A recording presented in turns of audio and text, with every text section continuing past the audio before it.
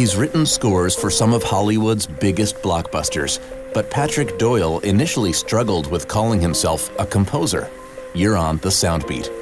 You tend to find you've got this artistic streak which really embraces all the elements, artistic elements. The problem is I was spreading myself too thin and I wanted to do so many things. I was nervous about calling myself a composer because I felt if you were going to call yourself a composer, you would have to be Debussy or Bach, Haydn, or you'd have to be gods, these icons.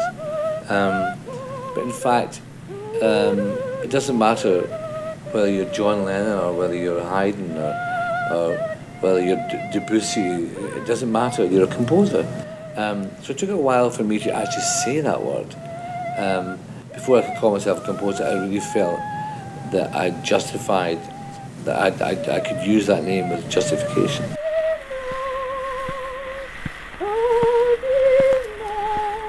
You've been listening to an excerpt from Pelleas and Melisande by Scottish soprano Mary Garden with Debussy himself at piano.